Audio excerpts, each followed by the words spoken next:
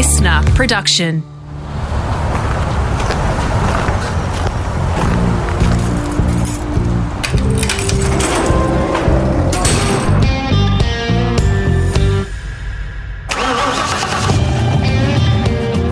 G'day, it's Rusty here, all set for part 2 of my podcast with Aussie Isle of Man TT winner Cam Donald. If you've arrived at the start of lap 2 here, part 2, you have missed some absolute gold that you'll really enjoy, even if you're not into bikes.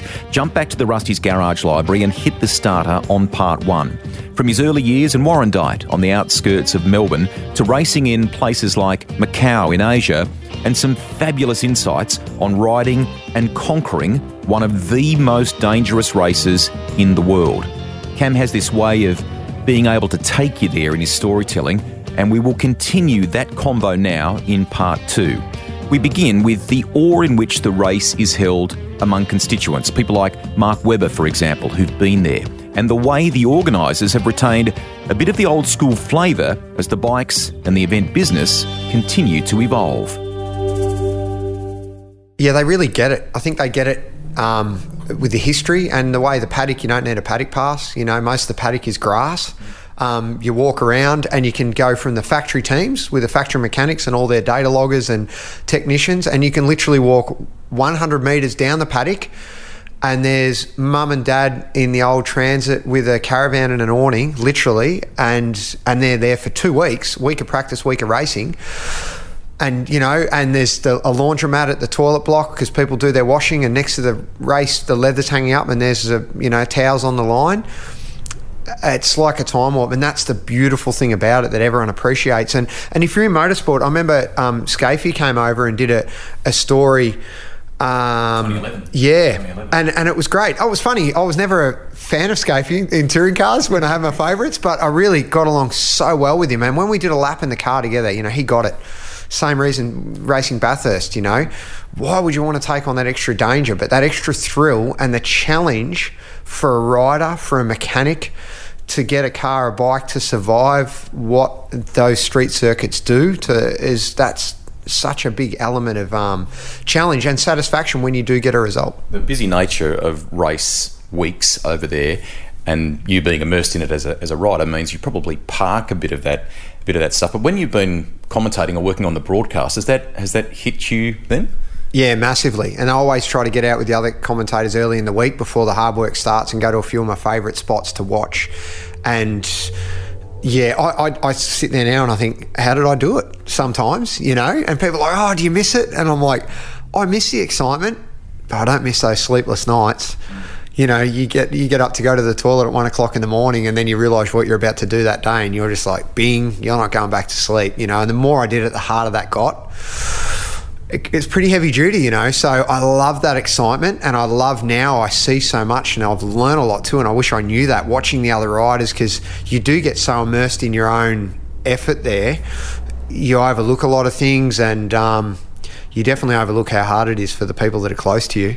That's for sure. You know, I mean, especially back in the day, not a lot of internet too. He'd have to go around to a friend's house to sit up to try to listen to TT radio or look at the results. And, you know, and I'd go off the timing screen and he wouldn't know. I just think I remember once a 600 popped up on the mountain in a race, and I went into the little Marshall hut and I said, can I use the phone? And they're like, no, it's a satellite phone. It's for emergency only. And I'm like, okay. And, they walked back out the front of the hut, and I couldn't believe it. I dialed the dialing code and I rang Dad, and he answered. He was around at Tingates in Wonga Park here, sitting up, you know, sinking a bottle of whiskey, I think, trying to keep his net. And I said, don't worry, Dad, 600, it's shit itself, I'm fine, blah, blah, blah. Thanks, mate. One of the marshals came in, what are you doing? I was like, see you, Dad, hung up. But after that, I'd always, I'd know Dad's mobile, and if I broke down the side of the road, I'd ring my dad or one of my best mates back here. I'd say, can I borrow a phone or send a text? Just to let them know, because yeah, it's hard. It's hard when you can't see the track, you don't know where people are. And now doing the commentary job and being involved in other riders, it's really hit home how hard that is when you're on the other side of it, sitting there and someone goes off the timing screen and you're like, that's a bad section of track, you know, and you're hoping it's a mechanical but again, that's part of the excitement and the beauty of it too. When you first did it as that newcomer and had that great result, I think you thought, I'm going to do this just for a few years. Did you set yourself a target, and was it a numbers game in your mind? Did you think, I'm addicted to this. I want to conquer it, but I'm acutely aware of if you keep coming back, the risks are there. Yeah, always knew it was a numbers game. Mm-hmm. So I'll give it 3 years and see where I'd end up. Second year, I went back and rode for Yul Duncan, who was an ex-top rider that ran his own team in Northern Ireland with some local transport company, Robinson Concrete and Wilson Craig. They were this conglomerate, and they'd gone and bought the ex-team Honda Britain superbikes and 600 bikes that were ridden at the time by, I think it might have been, it wasn't Jonathan Ray, Carl Harris, really good riders. So they were top quality machinery. And I went back my first year on a superbike and my second year at the TT, and in the senior, I ended up running second in the senior to John, and I actually broke the lap record during the race, which is 128.5 mile an hour. John broke it by about a second and a half the next lap. But still, to do that and come so close my first year on a superbike, and when I look back, I'd honestly say that was the achievement I'm the most proudest of. My second year, how I got away with that too, when I look back at some of the things I was doing on a superbike, and What do you mean? I would not hesitate in hitting two wheels into a curb. Like, really, it was John that gave me, said, leave yourself a foot, mate. Like, unless there's a win on the table, leave yourself a foot or two. But, people were saying I was crazy, and I'd love it. I was getting a buzz out of it. I mean, I was a very experienced racer. I knew how dangerous it was, but probably, I was 10 foot tall and full of confidence. I get goosebumps. I used to have a shower in the morning. You shivered then? Yeah, I used to have a shower in the morning, look in the mirror and say to myself, well, today's as good a day as today as any other. Let's get it on. Let's go out there. And I love life, and I take life quite seriously, but man, I was brave back then and confident in my ability and focused. Every day of the year, every other race I did was just more bike time for the TT. Every time I got out of bed to ride 40 Ks on the pushy, go cut swim laps of the pool in the winter, everything I did was to win a TT. From after that first time I went there, that was life's focus. And all of a sudden, all those goals to do World Supersport, go race circuits, I still wanted to do it, but only coming second to the TT. So my whole focus was just, once I tasted it, that was it. And to be honest, that is the focus you need to get a result there. You talked about a highlight there for you. Mate, there are several. Correct me if I'm wrong. 2 wins, 11 podiums. I think you broke the lap record twice. That's mighty. Yeah, it was great. Wish I'd done, could have been, should have been. That's the TT. Feel blessed with my 2 wins. One of the second closest finish in history to my dear mate Bruce Anstey, 0.6 of a second between myself and him. We're both on Hondas, different brands of tyres. Couldn't see each other on the track. 4 laps of 65 kilometres, 1,000 corners, and 0.6 of a second. Crazy. That's, and, led the senior and had the bike break, led 600 race, had it stopped, led 600 bike break. But every TT rider's got that, I wish there was more wins, but it wasn't meant to be. Feel blessed I've got those results, a heap of stories, and blessed that I come out the other side, really. We are sitting here surrounded by motorcycles, and we'll get to a few of them in the convo. But what's the one from the TT chapter that you go to sleep and dream of? The one that had the magic lap? And I'm not asking you to play manufacturer favourites here, because I know you've done different things, but the one that kind of still gets the hairs up on the back of your neck, that there was a special bike, a special day when you rode it. The 2008 Suzuki Superbike. I used to give all my bikes girls' names. What was this one? Adelita was the name. He's actually a lead singer of Magic Dirt, a really well-known Australian band, because she's just a grungy, tough rock chick, tattoos, long hair, rips the guitar, and that's every bike. It would have a personality, and that was a brute to ride. And she's not a brute; she's a beautiful lady, amazing musician, but she's a rock star. And this bike was just an angry rock star to ride. Really, it had a personality. And it was incredible. And what I did and what I achieved on that. And then, I went to Macau that year, left everyone in my dust, and it actually overheated and blew an engine fuse, and I had to roll to the stop. But what I achieved on that bike, and the next year Suzuki brought out the new bike, the K9 model, and it was a short stroke motor. I learned a lot about that K8. It was a long stroke, which works very well for the TT, where you're rolling on and off the power, keeps a lot of stability, keeps a lot of inertia. At the time, we hadn't really worked that out. But the next year, we went back and I was a multiple TT winner, lap record holder, and we went out on this new bike. We couldn't get it to work. And it was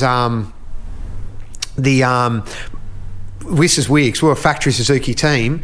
Hector, the owner, Philip Neal ran Taz Suzuki, but Heck was the old boss that had been around forever, and he goes, get that old bike, it was in the race truck, get it out, fuel it up, get him out on that. And Philip was like, we can't go out on the year-old bike. We're the factory Suzuki team. He's like, he's going to do a lap on it, and he's going to get to the bottom of what the problem is with this new bike. And when I went to go out, this was one of the last nights of practice, second last night of practice, my mechanic said, it's got 2 laps. It's got a full tank. If it feels good, do 2 laps. And I went out, and from a standing start, I set a new lap record. And I knew because I had a timer on the dash, and I was like, right. And then the next lap, I went quicker again. So it was the first ever 131 mile an hour lap in excess of. So we came in and we're like, well, I said, okay, I can ride that bike and win the TT. And you can come up with an excuse to Suzuki, or we can ride the old bike and I'll be lucky to finish in the top 10 at the time. Don't get me wrong, the next year's bike evolved into something good, but at that time, yeah, so they were still trying to come up with how we were going to do that. And the next night I went out, I wasn't going to ride, so we had this plan. I won't even go out in the last night of practice, do everyone's head out, go out in the superbike race Saturday, and then we weren't going to do it. And halfway through the practice session on Friday night, the mechanic said, I'm not blaming the mechanics, but they're like, right, that super stock bike you're going to race on Wednesday, it's got brand new brake pads and a chain. Why don't you go out and do 1 lap circuit familiarisation? And I did. And I went out and I didn't, because I was just doing an easy lap. And I followed Connor Cummins on the superbike for half a lap. I was on the stock 1000.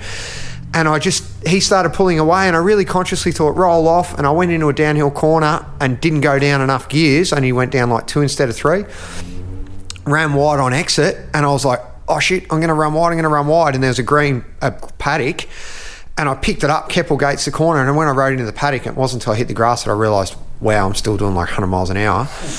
And I hit what felt like a wombat hole, but it had some sort of hole in the brambles, and cartwheeled myself into oblivion, dislocated shoulder. And after doing what I did the night before, missed the 2009 TT.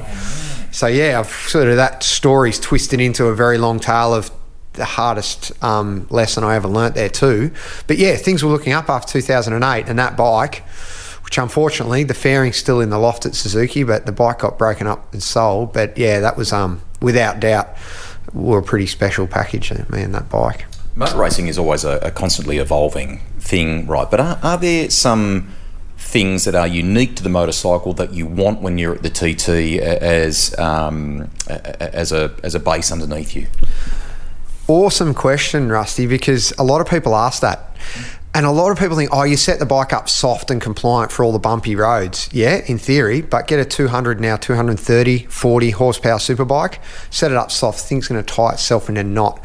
Very similar setup to Phillip Island. You want stability. You don't want a bike on its nose. You want stability. It has to change direction, but you're better off to have a bit of stability and fight the bike a bit more through the corners and have it twitchy, because there's a lot of really high-speed bumps. But you've got to set the thing up stiff, and especially with a high grip level of a slick tyre. It's funny now, once again, being the commentator, being the outside looking in, I see riders coming in the first night now and they're all like, soften it off, it's trying to shake my teeth out, it's trying to, it's a handful. But where the experienced riders know, they've just got to grit their teeth, wait till a bit of rubber comes up on the track, the grip level rises, they go a bit faster, then the bike starts to work. So really, I learnt quite quickly, you've just got to put up with it for a night or two, and when you go faster, that bike starts to work, But so for the TT, yeah, you want stability and you want everything strong. Like I remember looking at, HRC, their rear sets, one piece, where now there'll be 4 pieces where you can adjust this, adjust that. Well, that's just 8 more bolts that can fall out. The things that I've seen broken on bikes around that track, it eats them alive. So everything needs to be beefed up. And made for endurance. Probably similar to what they do with stuff around Bathurst, I guess, it's because it beats the hell out of the bike. You have ridden a special bike around there, Loris Capirosi's Rizla Suzuki MotoGP machine. I want to say 2015, I might have the year wrong.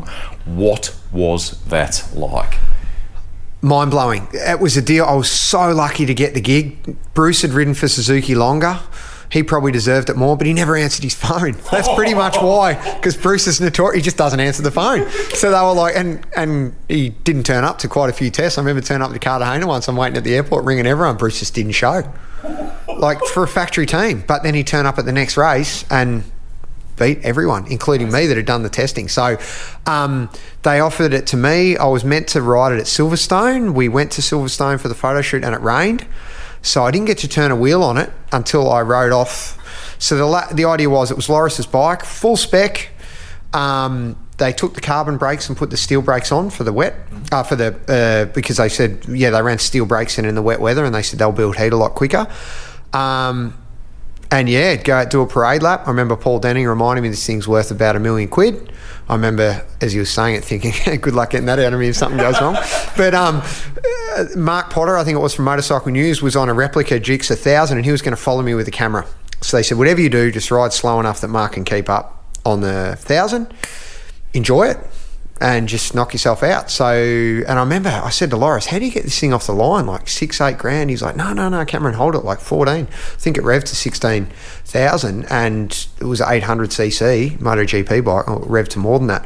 He said, no, just hold it open and just feed it clutch. It goes off the line really smooth.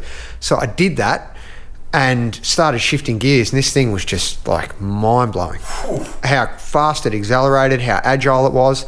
So I got to the first road end, and come around Braddon Bridge, and I look over my shoulder, and of course Mark, I can't even see old mate in the 1000. And I remember looking, I look ahead, there's just straight road, fans lining a hedge, a lap of the TT course. I look back, I look ahead, I look back, and I remember thinking, sorry, I'm going, and just dropped it another gear and took off. And that thing was incredible. I mean, you can YouTube it down Sulby Straight. I sometimes do, just to have a giggle. It's these old blokes landing on hearing it go past, and you hear how long it's at 100% throttle, well north of 200 miles an hour. And it's funny because these blokes are laughing. I hear them going, shit, I thought it was a parade lap, But I'm just sitting on this bike thinking, I'm getting to ride a MotoGP bike around the Isle of Man. When is I ever going to get to do that again? Yeah. I'm not waiting for anyone. It was just quite a few things broke. So like, did you notice some red lights on the dash? I was like, oh no. I did, but I thought, I'm not stopping. But they were like some of the the suspension potentiometers had broken off, and a few other things had. Yeah, we realised, I said, you would smash the lap record on this, but the bike wouldn't last probably a lap. So, but yeah, hopefully one day one of the factories will take a MotoGP bike there, because it'd be allowed, but they'd have to beef the thing up. You mentioned the TV before. Are you enjoying that? Did that come easily? It seems like it does, because you've got this real, you've always had this affable nature about you, but you clearly like talking about the bikes and what they're going through. And is that the position that you're kind of in from a TV perspective? It was a perfect fit. Well out of my comfort zone, but everything I've done to move forward in racing, you need to step out of your comfort zone, and I've learnt life's the same. Bite off more than you can chew and keep chewing, sort of thing. And the opportunity arose, and I grabbed it with both hands. It started up, doing some stuff with Fox Asia, with MotoGP, and then probably gave them the impression I had a lot more experience than I had. So they really threw me in at the deep end. And, being in a studio, I was like, whoa, but that was great grounding too for the TT. I mean, I love the TT, talking about bikes. As Kaz says, you can't shut you up. You've always been good at talking. At least now you're getting paid for it. So it was a good fit. And plus, I guess it went on from doing the journalist job with testing bikes. I always felt like testing a bike, when I got that opportunity through Jeremy Bowdler back in the day at Two Wheels magazine. I grew up reading magazines and dreaming, never having the money to buy, but dreaming over bikes. I'd read the reviews. That was gospel. So when I got the opportunity to test, I really felt I had an obligation to the reader to tell it exactly how it is, highlight the good, the bad, and coming back to the TT, to the telly job, was the same. I thought, there's so many things people don't know, and I just want to share that with them. And it excites me to this day, and I feel really lucky that I've got that opportunity to do the tally job. As you know, it's great. You get to get behind the scenes. It's also a lot of work. It's a lot more work and probably less money than people think, but it's still a dream job, and it enables me to still be involved in the event, which I love so dearly. So yeah, it's been good. One of my first bosses said, "Tell them what you can't see." That was his whole philosophy, late Mike Gordson.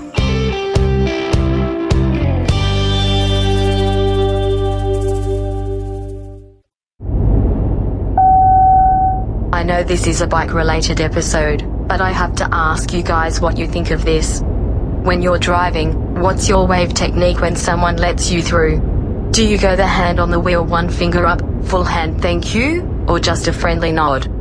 I would tell you what my wave is, but I'm a non-sentient voice written by a producer and then inserted into a podcast. So I don't really wave too much. Or drive for that matter. Hey, we want to talk some classic bikes. Firstly, was it, I mean, you're going back this year, I think there's talk of that happening, which is great. Was it difficult to stop the outright ultra competitive stuff? I know you're loving the classic side of things, but was it difficult to stop that phase? And did you consciously decide that, or did kind of COVID fast forward it, or where did you sort of end up with that? I was going to wind back. I wanted to have, this is pretty deep, but we'll put it out there. I wanted to have kids to stop racing. I thought that will stop me racing because I kept going back to the TT, and then it was getting more serious, and I told you it's a numbers game. I'm thinking, if I start a family, I'll have to stop.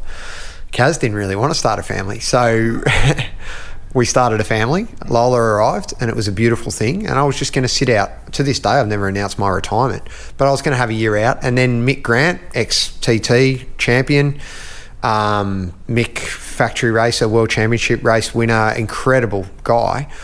He called me, and he was involved in Norton. He said, Norton are doing this project, should come on board. There'll be no pressure to get a result. You can develop a bike and they'll fly the whole family over. And I thought, what an opportunity. So that got me back with the Norton. And I guess I forgot, I couldn't ride to, I was there to get a result. And it was some really challenging times at Norton. It was an amazing experience, but it was challenging. The bike was a sled, It really only became good when we were bolting someone else's parts onto it. So it wasn't going the direction I'd hoped, but it was still amazing. And because growing up with Pommy Bikes, British Bikes, the opportunity to race for Norton at the TT, this is the way to end my career. Did 2 out of the 3-year deal and had a lot of things break and just thought, I'm going to get hurt here. And a privateer Honda team, Wilson Craig, that had really good bikes and budget, he was always saying, come back. And I said to Kaz, I could ride. I take less risk on a Honda. I'll be back on the podium. And I really thought maybe I could go back for a year and get a result. So back on the Honda, racing in Asia, still sharp, feeling, I was going back there to win. I had 2 600s break in practice, and then Superbike fired a rod in practice. So about 160 mile an hour. Massive. All over the tyre, bike crossed up, brushed the hedge. Didn't know what had happened, just know it went bang, clutch in on the front brake to the point the back wheels off the ground. All I knew, I had to wash off speed. And I rolled into this beautiful big country house on the left-hand side of the road, and I rolled into their front gate, crossed their manicured lawn, leant a bike up against the tree, got off, could see a hole in the back of the crankcase, walked around, saw a hole out the front, back tyre covered in oil, me covered in oil. And to be honest, I laid on the grass and I just looked at the sky and thought about my family and just went, I'm done. Okay. That was it. Yeah. That was literally, and not that many people know that moment. And we withdrew from the TT because, I went out the first race and we had a mechanical issue and I pulled in and I just said, that's it. I'm done. It was very hard to walk away. But I think the owner built house and kids, I think that was a blessing because I was too busy to stop and think about what I was missing out on. And then I went back as a commentator and I guess that it all softened. But it's bloody hard. It's bloody hard to stop when you've been that competitive, I've just got back now post-COVID. Kaz and I back to racing dirt track. We did our first race the other week. We're out again this Sunday and I need it. I still need that hit, that hit of competition. And whether you're lining up at the local dirt track or you're racing the TT, it's still, you're going out to race.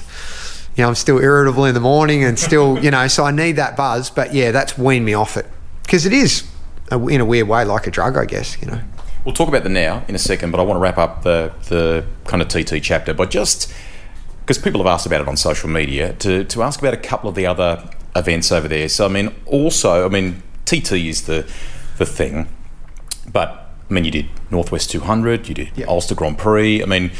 Northwest, for people that don't know it, we're talking Northern Ireland, 8.9 mile triangle effectively between towns, aren't we? What is that event like?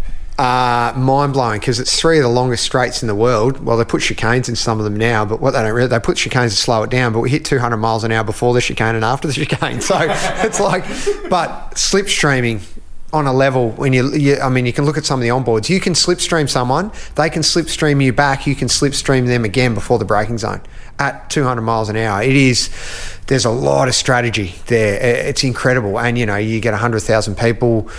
It's just and there's still, and the Ulster Grand Prix, one of the oldest circuits in the world. It was around a World Grand Prix back in the day, as the TT was. Frightening. The tracks are so fast because, of course, the Northwest and the Ulster you do as a group start. So 40 superbikes leaving the line, rubbing elbows through corners, at 200 when they're lined by hedges or stone walls. It's, it makes no sense. But when you're doing it, the excitement and the purity of it, it's beautiful. And it is like a religion over there. And, of course, through North and Southern Ireland, there's all these street races, smaller ones that a lot of people haven't heard of, like Kells is one of them. It's quite famous. It's got big jumps. That is a downhill hump in the road. And we're going about 60 metres on a superbike. Are you for real? Yeah, you can look up the pictures. They're pretty, so it's because my mechanic at the time says you just hit it flat in fifth. I didn't realise that year I was probably the only one doing that because we were jumping about 15 metres further down the road than anyone else. And that night they found a crack on one of the wells in the swing arm about 100 mil long where the kit swing arm was opening up. So we're like, they didn't tell me that till after the weekend. They put another swing arm in it. But those races, they close a little village, shut off 5 miles of the road, 6 miles, 4 miles, whatever, and they run a race meeting. And you get 20,000 people, 30,000 people turn up, get drunk for 2 days, have this crazy racing, and then go home. And it's just the excitement and the passion from the people, and it still happens to this day. And it's crazy, but it's also a beautiful, beautiful thing, It's what racing would have been like here, probably, back in the 50s. Unreal. I love the fact that you're still getting a fix. That's terrific. You mentioned Kaz before. She's actually doing some good reviews as well from motorcycle magazines and things like that, which is good. You two race a sidecar together. In the words of the late great Barry Sheen or Jeremy Clarkson, are you mad, mate? What prompted you to do that, and how have you enjoyed it? It's funny, I look back at sidecars, and as a kid I think they're the guys that turn up to the track in a bus. They've all got beards, they look like they need a shave and a shower, and they, working on a bike with a mash hammer and a chisel in the back corner of the pits. But that's being probably disrespectful and doing them a disservice. There is, but that's what I thought the sidecar. They're just crazy guys that build these own mad contraptions. It all started when we had a child, because Kaz said, well, we got to get a sidecar for Lola. So we started looking, and we ended up getting a sidecar. That was the first time in a sidecar. Of course, Dad grew up in a sidecar because that's their family transport. So it was a cool thing. I started taking a bit more notice, and it was really the TT, watching the sidecars there, how hard they worked and looking at how hard they got beaten up around the track and the efforts, and that started getting me interested. And then I did a come and try day at Broadford on the Clancys, who are a well-known couple we're probably racing against in the Classics next week. But I got to go at a come and try day. They were like, jump on. Chrissy Clancy said, jump on the side of the sidecar. And I said, well, how about I do a few laps? She goes, you passenger for a few laps and then ride. I thought, this thing's actually a lot of fun. And then Racing Classic with the Irving Vincent boys, they've got these beautiful mechanical works of art, Irving Vincent powered sidecars. And they said, why don't you do a few laps with Kaz? And we went up and did Classic Winton and ended up having a win. And I remember one of the boys telling me at the Isle of Man, the Birchwells, that have been world champions and the very successful current lap record holders at TT. But I remember Ben Birchwell telling me it's very hard to be fast in a sidecar when you care about your passenger. Of course, his passenger is his younger brother. And I can see why. And it is hard. I mean, we're parents out there, our kids are in the pits, so how irresponsible are we? But, when we won that little event, Classic Winton, together, Kaz is on my back hugging me as we come down the cool-down lap. It was only 2 years ago. That's one of the neatest things I've ever done. And to share it together and work as a team, it's really special now. And, here we are. She's competitive too, isn't she? And it's a bit of an intuitive thing, isn't it? I mean, you have to feel each other and what the motorcycle is doing. 100%. Did you hear me screaming? Oh, I can't hear anything over the booming 1300cc V Twin Vincent. But you do. You need to know, you need to feel exactly what your partner's doing and what the machine's doing. And I guess that's why I'm drawn into it. It's such an incredible partnership between, it's usually as a rider between yourself and the machine, but also with your passenger as well. And, it was only when we went to do the event last year at Winton, Kaz realised how much she actually did. She said, I felt like I wasn't doing as much as I was until she changed directions a little bit early, and we were way up on two wheels and airborne off the ripple strip, and she landed on my back, and we got away with it, spun out in the dust. But then she was like, wow, my input does that much. And I'm like, yes, it does. What's it like at Bathurst? Because I've seen Vision at Bathurst.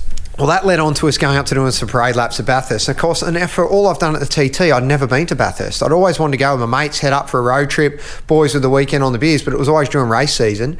So my first time up there was when we went up to do these parade laps. Huge amount of respect for drivers and of course riders, because it used to be rich in history there. Such a big motorbike race for Australia. But yeah, going around there with Kaz on the side, and we also found out that outfit isn't too stable at high speed because I'd only ridden it at Winton. So yeah, that was pretty. We had a bit of a tank slap in our Conrod Straight. That was she stepped out sideways a bit there, and that was pretty. That was sobering. But yeah, what an experience. Yeah, now I'm going like the experience of actually and seeing the cars around Bathurst, mind blown. But yeah, so much respect for my forefathers in motorsport that raced both solos and sidecars around Bathurst, because it's one of the most incredible tracks in the world. Funny where life takes you, and there's a little bit of full circle in this. So you talked about classics a moment ago. You are getting to ride at classic meetings some very cool bits of gear that are kind of period correct and all sort and beautifully engineered, aren't you? Yeah, I've always had a respect for the early British and classic bikes, and to lead on and through TT results to be able to go like places like Goodwood, and race at Goodwood. We never won. We won races. Won 2 races. We haven't won the event, but some of the racing, like 30-odd bikes, Le Mans start running across the track, and Goodwood too. Everything bike gear, period. Yeah, I still pinch myself now to get that opportunity, and what a lot of people probably don't realise is how competitive it is too. I mean, you go to Goodwood, remember the last year there, Gardner was riding, Jeremy McWilliams, who's who, all these, all of us there.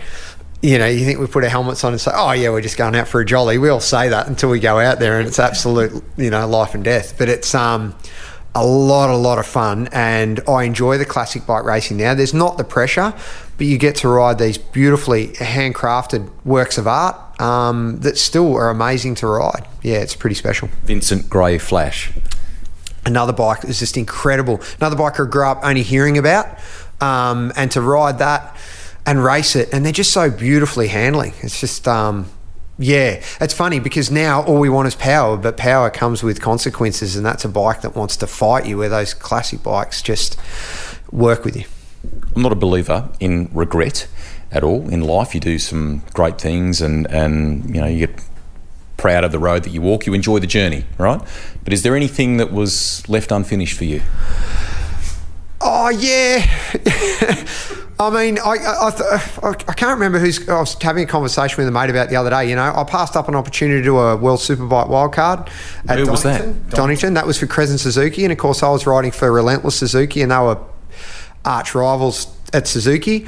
And Paul Denning was like, I'd done the parade lap in the MotoGP bike, come and do this wildcard. Someone was injured, but my sponsors on the other Suzuki team were like, it's not the right thing to do, and I should have just said I'm doing it, but I did the right thing. I had the opportunity to do a 250 GP wildcard at Phillip Island for the Chinese team I was racing for. And it was, at the time I was told that you can't get a late wildcard entry. Probably a little bit of politics with some people that had a run-in within the governing body at the time and all that. And, I just accepted it, where now I look back like I should have done that could have happened. That could absolutely happen. A Grand Prix start and a World Superbike start. Like, I loved Le Mans and World Endurance and all the stuff I've done, but there are a couple of boxes. And I missed home too much. I could have achieved a lot more on short circuits, but once the TT was done, I just wanted to come back to Australia. I missed home. I missed my mates. I missed my dad and my family. And I probably should have grit my teeth and stayed overseas longer, and gone to like the NEC bike show, whereas everyone does the sponsorship deals. But I was just like, get me home. I just want to go fishing and get once the TT was done, you couldn't get me out of UK quick enough, and that probably hurt my short circuit aspirations. But, you know, you can always look back at that. Probably opened up more doors back home. Proud dad, girls. Is there a passion for bike riding and racing among the girls? I think if I've looked at socials right, there is. Well, you know, Mum loves bikes, you know, and Kaz was always into bikes long before me. She always vowed she'd never date a racer. They're full of themselves, and look what happened. So, you know, we did our best. We never pushy. We're like, if they ask for it, and Lola was so keen on a bike, and we got her an Osset, a little electric dirt bike. And, you know, and now, you know, like the other Sunday we're up the pub, I'm on the sidecar, got Joni in the kids' seat in the sidecar, Lola on the back, and we go up to the pub up the road, and, you know, and we have a pot and have a pizza and cruise home, and the kids love it. We love it, and we share it, so you can't fight it. No. Your dad's Velocette is here in the garage. You talked about the sidecar before. I think that's a Suzuki Katana that's on it. So, I mean, some cool things here. Is there a resto project that you are working on or want to work on? I think over my left shoulder there might be. Yeah, that's a 69 T100C, a 500cc twin Triumph, which is motors rebuilt top to bottom, frames painted. And now with 2 children, since then it's just gathered dust. So I've actually bought it downstairs here in the workshop under the house to start doing that one. I've got a restored 70 Bonnie around the corner, which I've, after 2 years of chasing an electrical gremlin, found that, tracked it down to an ignition switch. So I ride that regularly. I love my classics, especially, you know, there's a great pub, St Andrews Hotel, up just up the road from here. On a Sunday, gets a plethora of bikes out the front from all your, you know, you get your outlaw clubs and your Harleys to modern sports bikes. It's such a cross section, but I love trundling up on the Velo or the Triumph or the sidecar and having a beer and just talking bikes. As we come out of the pandemic, there's talk that you'll pack the bags, mate, and that you will go to the TT this year. Can you share a bit about what you're doing there, and is that going to happen? Yep, flights are booked. Heading back, the TT this year have done a huge step up with their media package. So I'll be one of the pundits and presenters there, which is, feel privileged to have that opportunity. Really excited. They've put 66 kilometres of fibre optic cable around the circuit. They're going to have 2 choppers in the air instead of 1 with cameras. Like, yeah, they're taking it to the next level because the TT this year will be live. So stream live, which logistically I can't even imagine. I'm just told we're going to be busier. Nice. So there's going to be a bit more pressure. And as you know yourself, to me, you know, the excitement of going racing is one thing, but the excitement of live broadcasting, there's a bit of pressure there too. So everyone at home will be able to tune in online and watch it live, which is something that's never happened. So, will you get to do a little bit of riding there and maybe some of the, you know, stuff that you're talking about to the fans? Yeah, I usually, when I get over there, I always end up borrowing someone's bike and cutting a lap or two on a street bike just to see how it's changed for the riders too. And you know, it's public road, so you can do that on the street bike and just get an idea of what's changed and get an idea of what the riders are going through, and once again being able to convey that to the viewers, you know. But yeah, it's there's still no speed limit over the mountain. We'll just leave it at that. That's a great place to wrap up, mate. This has been a fabulous discussion. Congratulations on everything that you've done. It's a daunting and yet addictive place. I wish that Greater Australia knew more about what you've achieved, and yet at the same time the people in our world that are close to us, the constituents, know acutely what you've achieved, and you should be immensely proud, mate. Well done. No, thanks, mate. Thanks for the opportunity. It really is a privilege to come on the podcast. I enjoy listening to myself. There's been so many greats on it, but you know, the TT, and as I say to anyone, just get over there and experience it. There have been so many Aussies have had success over there over the years. I guarantee you'll enjoy it, and most Aussies keep going back. So it is the Mecca of motorcycling. It's a very special place. Ripper way to end. Well done. Thank you. Cheers, mate.